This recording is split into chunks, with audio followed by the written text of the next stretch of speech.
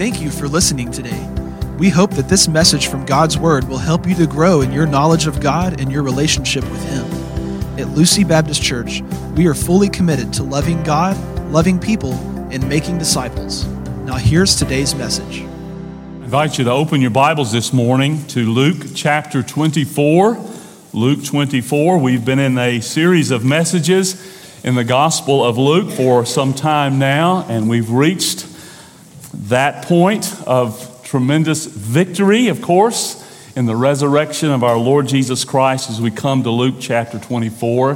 Before we read the scripture together, we're going to spend a few moments in prayer, and perhaps some of you, many of you have already heard, and some may not, that Brother Alan Barganier's grandson, Mikey, passed away yesterday. And we want to remember this family in prayer this morning. And Brother Alan, we appreciate your presence this morning, and we are grateful you're here to celebrate the resurrection of our Lord and Savior Jesus Christ. And we want to remember this family today, that God will just surround them with His grace and His peace and His presence and His power, and be glorified this morning in Mikey's death. Let's join our hearts together in prayer right now. Father, we want to thank you today for the work of redemption. We want to praise you today for the cross. Lord, we do celebrate the cross this morning because of what you accomplished for us there, Lord Jesus. We thank you that you were crucified for sinners. We thank you so much today that, Lord Jesus, as your word makes so clear to us, you became sin for us, that we might become the righteousness of God in you. We thank you that you bore our sin in your body on that cross, that we, being dead to sin, might live to righteousness through the resurrection life of Christ. Thank you for what you accomplished for us at the cross. Father, thank you this morning that there's a resurrection. We thank you so much, Lord Jesus, that you were raised the third day. Thank you, Lord Jesus, for the victory of the empty tomb.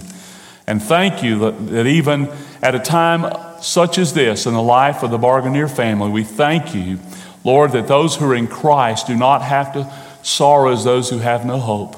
But because we have a risen Lord Jesus, we have all hope. And we pray you'll pour out your comfort and grace upon this family right now in this difficult time. The hope and the comfort of the resurrected Lord Jesus Christ will be theirs. We pray for Alan, Anita. We pray especially for April and for Mikey's father, David, for Amber and Olivia. Pour out your grace upon them, Lord.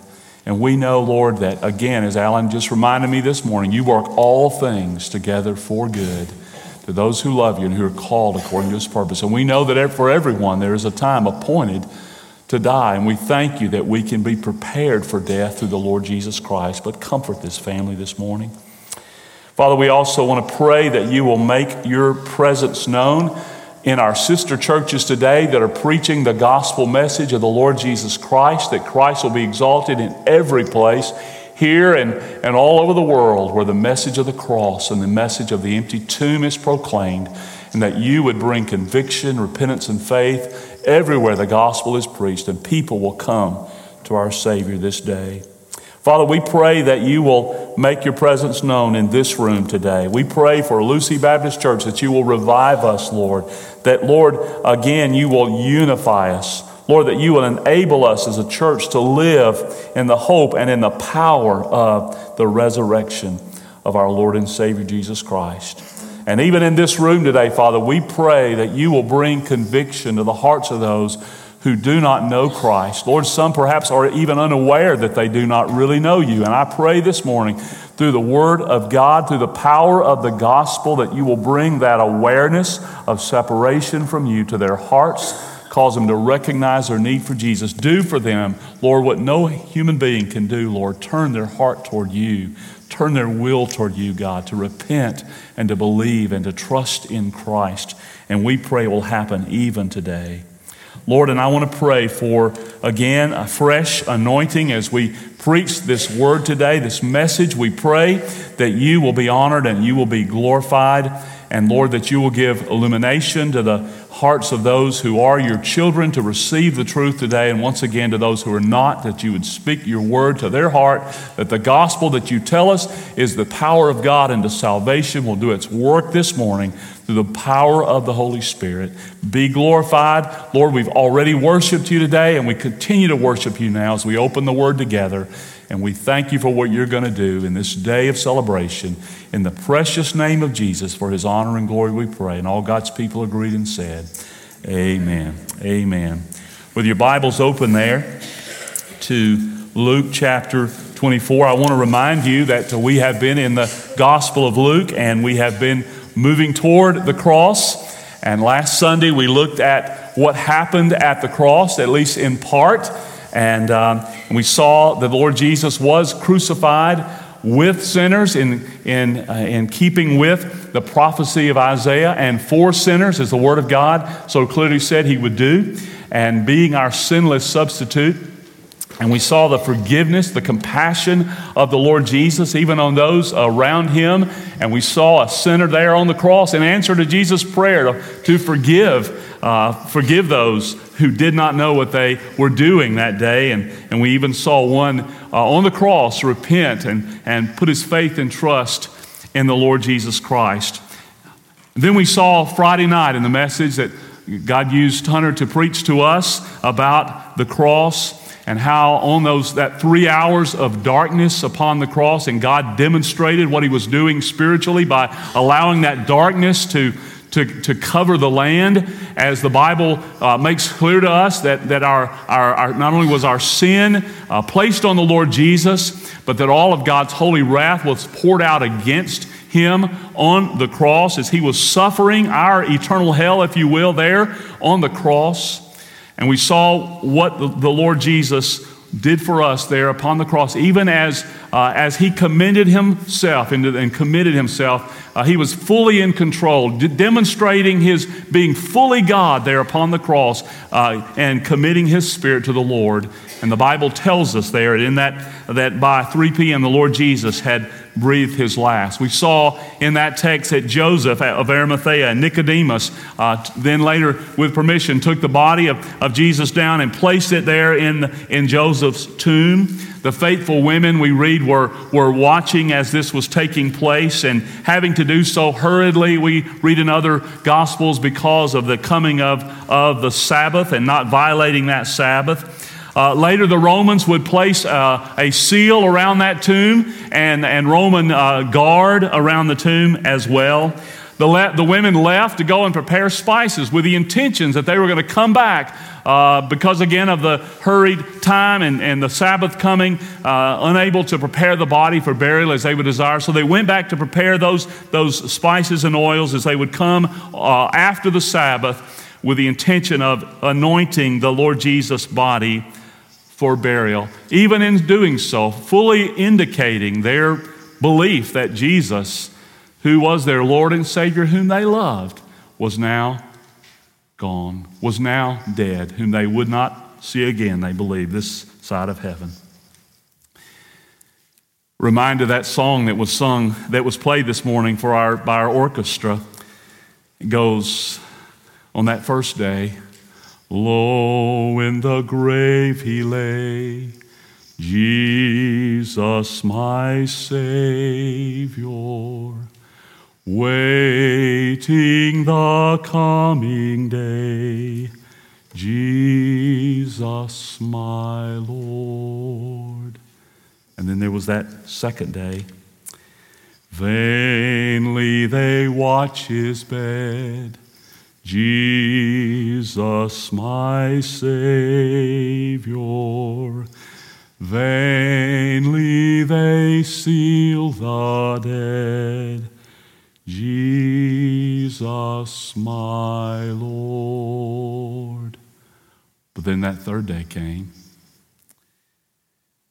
"Death cannot keep its prey, Jesus my Savior, he tore the bars away, Jesus my Lord." Why don't you sing it with me? Up from the grave he arose, with a mighty triumph for his foes. He arose a victor from the dark domain, and he lives forever with his saints to reign.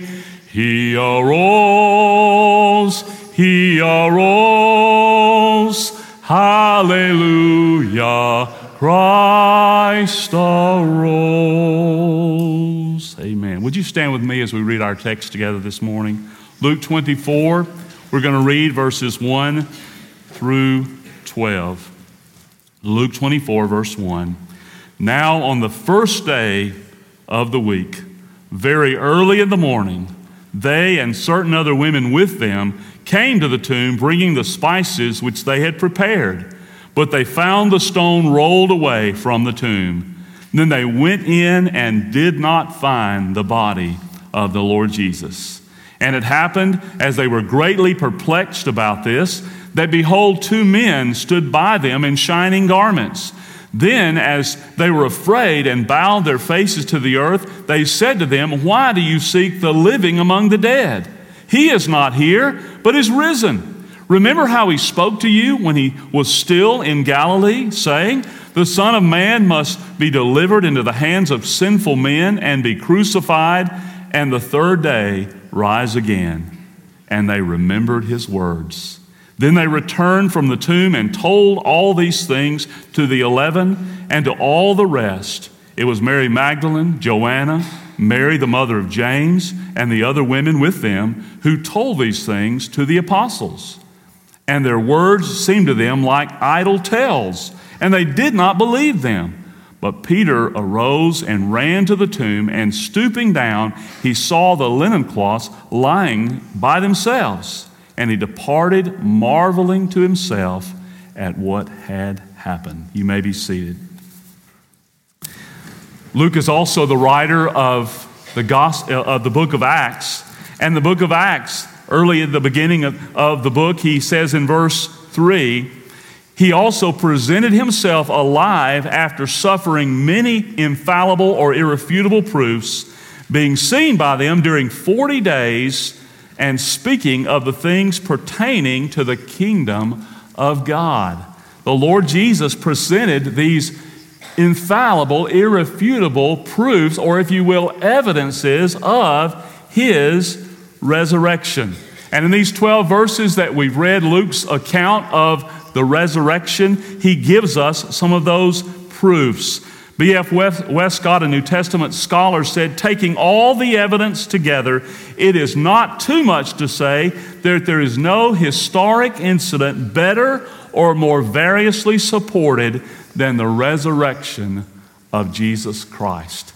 So I want us to look this morning at, from these 12 verses, 8 evidences, if you will, for the resurrection of the Lord Jesus Christ. Notice the first evidence presented to us here in verse 1, and that is the first day of the week. The first day of the week. You see, the resurrection occurred on the first day of the week, Sunday. This fulfilled Jesus' claim that he would be raised on the third day. The Saturday we see that Jesus' body was in the grave was the last official Sabbath day. The infant church, as it began to assemble on the Lord's Day, on the first day of the week, to commemorate the resurrection of Jesus Christ. And this was a drastic change for these, many of whom had been Jews from the Jewish background and Jewish belief, and taught all of their lives to keep the Sabbath day, to observe the Sabbath day. But again, to demonstrate the change that had taken place and to demonstrate the observance of Jesus' resurrection and the celebration of his resurrection, we read that the early church worshiped on the Lord's Day. Acts 27 tells us they assembled on the first day to break bread or to receive the Lord's Supper together.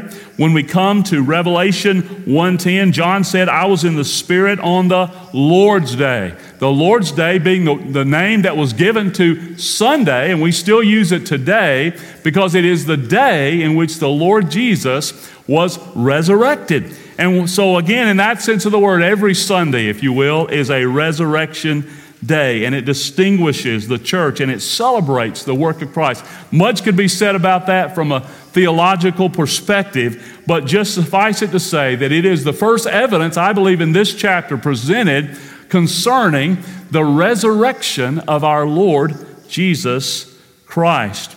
In AD 70, a church leader, church father named Barnabas wrote, "We keep the Lord's Day with joyfulness, the day on which Jesus rose from the dead." So again, we celebrate this day in a very special way, and we're glad you've come to celebrate with us. But we want to invite you back next Sunday.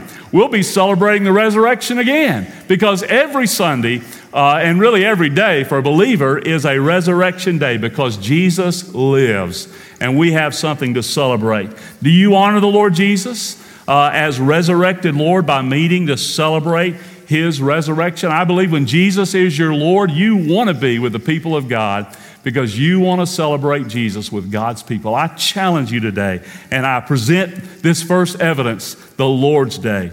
But a second piece of evidence I believe this passage teaches us is the moved stone.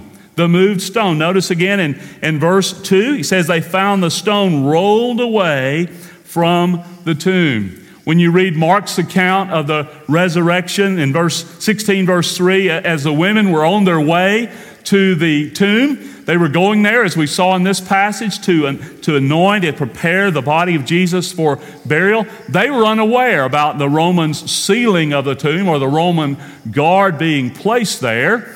So they were on their way, and they were discussing now, how are we going to get this stone, this heavy stone, moved from the tomb? Isn't it just like precious women to think emotionally from their hearts and not just think logically? But they still were discussing it on their way. How are we going to do this? How are we going to get this stone rolled and moved out of the way? After all, the stone is believed to weigh from 1.5 to 2.5 tons. And Mark says it was a large and, of course, therefore heavy stone.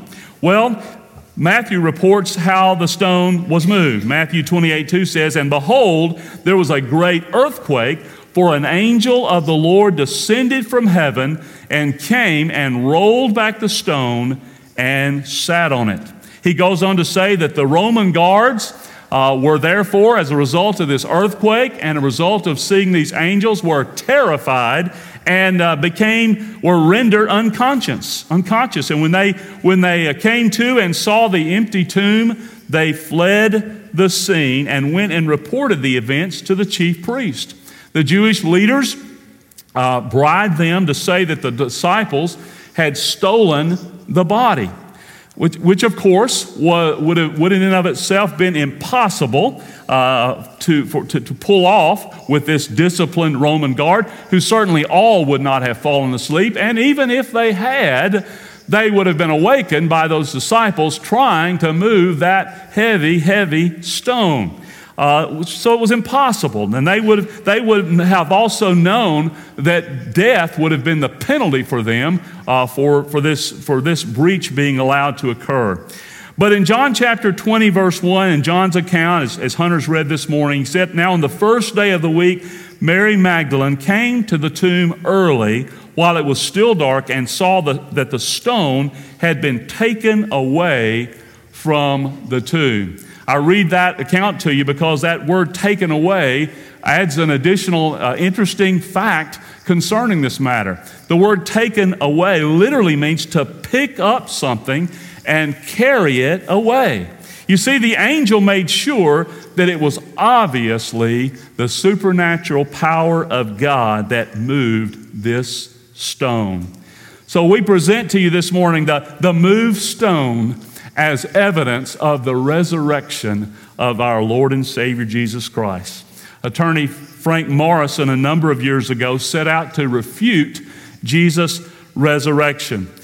He believed that Jesus was a true historical character and even admired his life and his teachings, as we hear some people say sometimes.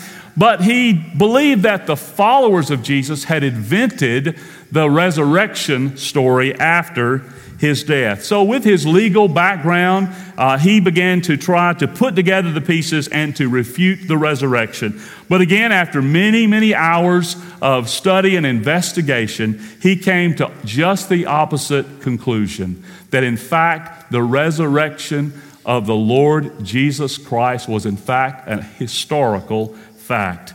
And not only that, but he repented of his sin and placed his faith in Christ as his Lord and Savior. And sometime later wrote a book entitled, Who Moved the Stone?, presenting evidence for Christ's resurrection. I want you to see with me quickly a third piece of evidence concerning the resurrection of Jesus. That is the empty tomb. The empty tomb. Again, in verse 3, the Bible says here that they went in and did not find the body of the Lord Jesus. Each gospel writer reports the empty tomb of Jesus from a different perspective, but the Roman soldiers knew that the tomb was empty. Again, because that's why they weren't there guarding it when the women appeared at the tomb. Again, the Jewish leaders knew that the tomb of Jesus was empty, and that's why they invented the story about the disciples stealing the body. Mary Magdalene knew that the tomb was empty. That's why she ran back to tell Peter and John that the tomb was empty. And then Peter and John, of course, knew the tomb was empty, and they saw the empty tomb as well. William Lane Craig, an apologist, spoke these words. He said, "The fact that the Christian fellowship came into existence and flourished in the very city where he was executed and buried is powerful evidence for the historicity of the empty tomb." Praise God, the tomb was and is empty. Amen. Fourth, I want you to see another piece of evidence from this wonderful passage of Scripture, and that is the angel's message. Beginning there in verse 4, as the ladies arrived and saw the empty tomb, they also saw two, the Bible says here, men stood by them in shining or dazzling clothing and shining garments. Verse 23, however, reports that they were angels, and the other Gospels as well speak of the angels who appeared. And they said to them, "Why do you seek the literally living one among the dead?" Now, I know that some skeptics will reject the evidence of the angel's message because they do not believe in the existence of angels, but in doing so, they are denying the testimony of a number of credible witnesses to the event. Angels played such an important role in the life and ministry of the Lord Jesus. They were there to announce his birth as the glory of the Lord shone all around those angels as they announced to the shepherds.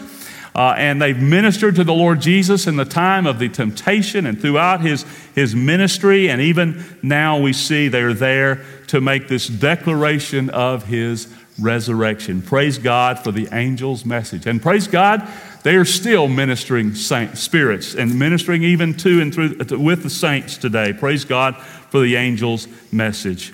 But then I want you to see with me a fifth piece of evidence from this passage today, and that is the fulfilled claims of Jesus.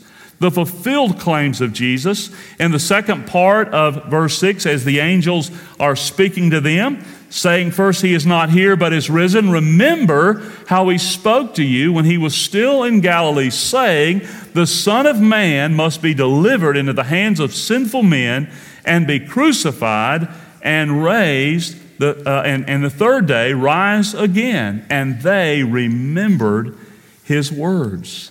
These angels reminded the women of Jesus' reported claims repeated claims rather, that he would die and that he would be raised the third day. Luke 9:22 is one of those of several incidents when Jesus told them this was going to happen. Chapter 9, verse 22 says, "The Son of Man must suffer many things and be rejected by the elders and chief priests and scribes and be killed, and on the third day be raised." Luke 18, 31 to 34 indicates that the truth of his death, burial, and resurrection was hidden from them, and they did not comprehend what he was saying to them, but when they heard these angels reminding them of Jesus' words, they had an aha moment. You see again, verse 8 says, they remembered his words. It all came back to them. Oh yeah, that's right. He did say that. And they were reminded and affirmed of what Jesus had said to them repeatedly about his death, his burial, and his resurrection. This was fulfilled prophecy of the Lord Jesus himself. Not only giving evidence for the resurrection, but affirming his deity, affirming his authenticity as Messiah and as Lord and God. You know, had this not occurred as Jesus said it would, he would either have been a liar or at best a lunatic. But praise God, instead, he is Lord and God. The fulfilled claims of Jesus. But 6, I want you to see the evidence with me of the testimony of the women. The testimony of these women who appeared, were the first to arrive at the empty tomb of Jesus. In verses 9 through 11, we saw there in verse 1, they were the ones who arrived there first. And the Bible again says they returned from the tomb and told all these things to the 11 and to all the rest. Well, you know, the fact that the first witnesses of Jesus' empty tomb and the first to encounter the resurrected Lord were women was in itself a clear evidence of Jesus' resurrection. Perhaps you wonder why. Well, in Jewish society, women were not considered reliable witnesses. Their testimony was not even permissible in court. So if the disciples were making up this tale, they were making up this story about the resurrection, they would never have included in their story that women were the first to be at the tomb and the first to see the resurrected Christ. You see, that would, and even when we go on to read it, we read further in this text.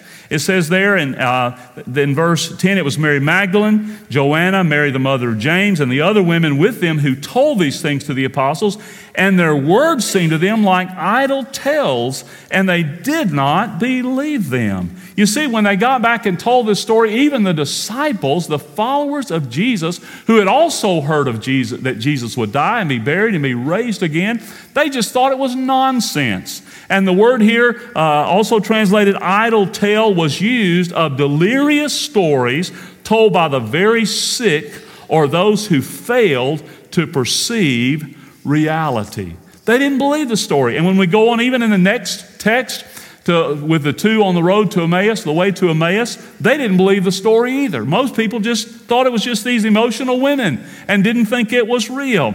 But again, as we have said, the Lord Jesus did more to elevate women to their rightful place in his service than any other movement in history. And he sovereignly placed women the first on the scene and the first to report. He knew they would be the ones who would care for the Lord Jesus. They were the ones that had the courage to show up at the cross and to show up at the tomb. And he honored their faithfulness and their loyalty by allowing them to be the first to see and the first to report the resurrection of the Lord Jesus Christ. In verse 10, he gives the names of these women because they were reliable witnesses and faithful followers of Jesus. And as we have said and tried to do throughout the Gospel of Luke, aren't we grateful for the faithful women today who serve the Lord faithfully as his witnesses, as his servants, proclaiming the gospel, making disciples. Praise God for the faithful ministry of women. And, you know, I'll say, ladies, and for all of us, eventually those guys came around. Amen? Eventually they did believe their story. So I want to say to you, keep on telling your story. Keep on telling your story. Just keep telling it. Keep telling it. Keep proclaiming the gospel and the news of a resurrected Lord, because God will use the gospel. It is the power of God, of the gospel that God uses to bring people to come around and understand that the story is true. Amen? Number 7, I want you to see another evidence given to us here, and that is the evidence of the empty grave clothes. The empty grave clothes. Notice again, we're going to look down at verse number 12. The Bible says here, but Peter arose and ran to the tomb, And stooping down, he saw the linen cloths lying by themselves, and he departed, marveling to himself at what had happened. He saw these linen cloths by themselves. And you know, Luke focuses on Peter, but John, the gospel writer, also lets us know by the inspiration of the Spirit that he came to the tomb as well. In fact, we see in John 20, verses 5 to 8, we read his account, and stooping to look in, he saw the linen cloths lying there, but he did not go in. Then Simon Peter came following him and went into the tomb. He saw the linen cloths lying there, and the face cloth which had been on Jesus' head, not lying with the linen cloths, but folded up in a place by itself. Then the other disciple, John, who had reached the tomb first, also went in and he saw and believed. Again, the empty grave clothes. Stephen Cole said, if someone had stolen Jesus' body, they would not have waited to unwrap the linen and leave it there. Jesus' body passed through the grave cloths and left them lying there intact. In fact, Josh McDowell says that the grave cloths were still in the form of the body of Jesus, but slightly caved in and empty. Peter went home marveling at what had happened. You see, John and Peter couldn't get over what they saw, the empty grave clothes. Praise God, the evidence that they present of the resurrection of the Lord Jesus Christ. And then finally, I want you to see with me the evidence of the transformed disciples. The transformed disciples. We read about them there in verse 11 where it says, and their words seemed to them like idle tales, and they did not believe them. Those are sad words, aren't they? They did not believe them. But you know, the fact of the change that obviously took place here and even before the end of this day, of this resurrection day, was perhaps the strongest evidence of Jesus' resurrection. That Jesus changed the hearts of these men who were cowardly, who were doubting, who were discouraged, who were transformed into men who were willing to die for the message of the gospel of a Christ who was crucified for sinners, who was buried and rose again the third day. What happened? What changed them? As Lee Strobel said in his book, who would die for a lie? You know, it's one thing to die for a lie because you don't know any better. People die every day for a lie because they don't know the truth. But these were men who had seen the Lord Jesus. They had seen him. They knew that he died. They knew that he was buried. They knew now that he rose again. So they didn't die for a lie. They were willing to die for the truth. In fact, 10 out of the 11 of those disciples, apostles, died martyr's death. The only one who didn't die a martyr's death was John the apostle, the writer of the Gospel of John. And actually, he was boiled. He just didn't die. And he was exiled on the island of Patmos, where he was inspired to write the book of Revelation. So God had other plans for him. But these men were willing to die for the truth of the gospel, the truth that Jesus, God, creator of this universe, to whom all people are accountable, himself became fully man, the God-man, came to this earth, lived a perfect and sinless life, demonstrated his deity through miracles and through anointed teaching of the Word of God, preaching the gospel of the kingdom. And then one day went to the cross just as he'd planned to. At the perfect time when he willingly offered up his life, went to that cross, and the Bible says that he became sin for us. But that sin that was separating us from a holy God, he took on himself and was for us on that cross, took our separation, our shame, our guilt of our sin, the punishment of our sin upon himself on the cross, died in our place as our sinless substitute, was buried, and the third day arose and is alive this day. That's the truth of what these men were willing to die for. And that by Again, repentance, turning from sin, trusting in Christ, and surrendering your life to Jesus as Lord, you can be saved. You can be forgiven. That's what these men were willing to die for, because again, the resurrected Christ had transformed their lives. These men believed because they saw. But Jesus said to Thomas on the occasion when he saw, "Blessed are those who have not seen and yet believed." And there's a number of folks in this room here today whose testimony is just that. We hadn't seen him with our eyes, we've seen him with our heart, and we know he lives. We've heard his word, we've heard the gospel, we've responded to the gospel, surrendered our lives to Christ, and he's changed our lives too. And with this evidence presented to you from the word of God and the gospel message of the Lord Jesus Christ, what will you do with the evidence? How have you responded? You know, 1 Corinthians 15, Paul lists some of the people to whom Jesus appeared, and among them are his own half-brother, his own half-brother James, one who was a skeptic, one who rejected him throughout his ministry, but the Bible says is one of the ones to whom Jesus appeared. And after the resurrection, James was transformed as he came to see that Jesus was not a lunatic, but that he was in fact Lord and God. And he too willingly repented of his sin and placed his faith in Christ. And God used him. He became as he put it in his own words in the epistle of James in our Bibles, that he was a bond slave, a bond servant of the Lord Jesus Christ, and a faithful servant, follower of Christ. Another brother, also a skeptic, Jude, also a writer of a book in our Bibles, too repented of his sin and placed his faith in Christ. And one by one, people came to Jesus and recognized him as Lord, and their lives were transformed for eternity. You see, friend, you cannot come to Jesus in repentance and faith and surrendering your life to him as Lord and not be changed, not be transformed.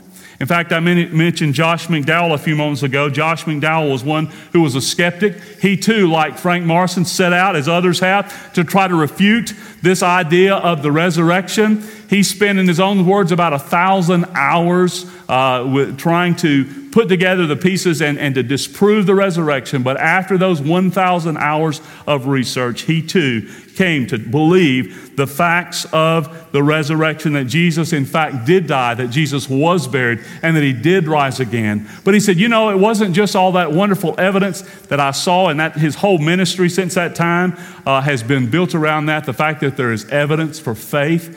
But he said what really, the proof that really made the impact on my life was the changed lives I saw of people around me, people who knew Christ. He said, I saw the love that God had put in their heart. I saw their forgiveness. I saw their compassion. Because the Bible tells us, Jesus said that would be, that the love we have for one another as God's people would be evidence to people that we are his disciples. That Jesus, in fact, is Lord. He is God. And he's still in the life-changing business. And so Josh McDowell repented of his sin, placed his faith in Christ as Lord. And Jesus has been using him ever since to point others to the Lord Jesus Christ. What about you, friend? Have you repented of your sin? Have you placed your faith in Christ as Lord? And is there evidence of that? Are you evidence for the resurrection? These disciples' changed lives were evidence for the resurrection. Some of you today may claim to know Christ, but is there really evidence? Is there really evidence that you have encountered a resurrected Lord and that he has changed your life and he is now Lord of your life? If not, dear friend, I challenge you today, as the Word of God says, examine yourselves to see whether you're of the faith. And we challenge you, if you've not had that experience of grace, of repenting of sin and placing faith in Christ, as you hear God speaking to you today and recognize your need for Christ, we urge you and call you to come in repentance of faith, of your sin, and placing your faith and trust in the Lord Jesus Christ. I spoke with Brother Allen prior to the service this morning and had his blessing to say, as we think about, and our hearts certainly are broken over this tragic sudden death of his grandson, only 20 years old. Mikey, I remember when he was just a little bitty fella and a shadow in his granddad's steps. And I know this is a heartbreaking experience. It certainly reminds us that we are not immune, even as believers, to these matters of tragedy in our life. The Bible tells us it is appointed unto man once to die. We know that we live in a fallen world, and this is that death is a part of the curse of sin. But the Bible tells us that the Lord Jesus has taken the sting out of death, and that He's given us the assurance that even though our lives are like a vapor, and we cannot and are not and instructed not to boast ourselves about tomorrow, because we don't know what a day may bring forth. And that is why it's so important that we are prepared. But I'm so glad to tell you, as a pastor through the years of ministering to people in these difficult times, what a joy it is to come to the ministry of those who are believers, who have the assurance that when their loved one who is in Christ dies, to be absent from this body is to immediately be present with the Lord. That is the hope and the assurance, the confident assurance that we have as believers, that when we are in Christ, to be absent from this body is to immediately be present with the Lord. And I want to ask you a question this morning as we prepare to close this time of our service. If this morning it was you we were talking about, if you were the one that I was announcing to Lucy Baptist Church that you had passed away yesterday, would we have the confidence in our heart that you are now with the Lord?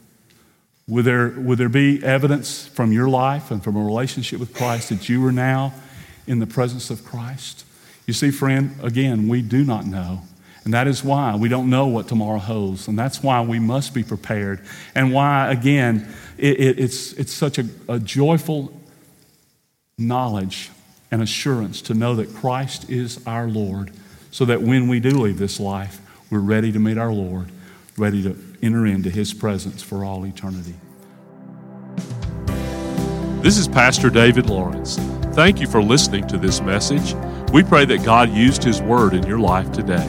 If you do not have a relationship with God, the Bible says you can as you turn from your sin, place your faith in Christ Jesus, His death for you on the cross and His resurrection from the dead, and surrender your life to Jesus as Lord.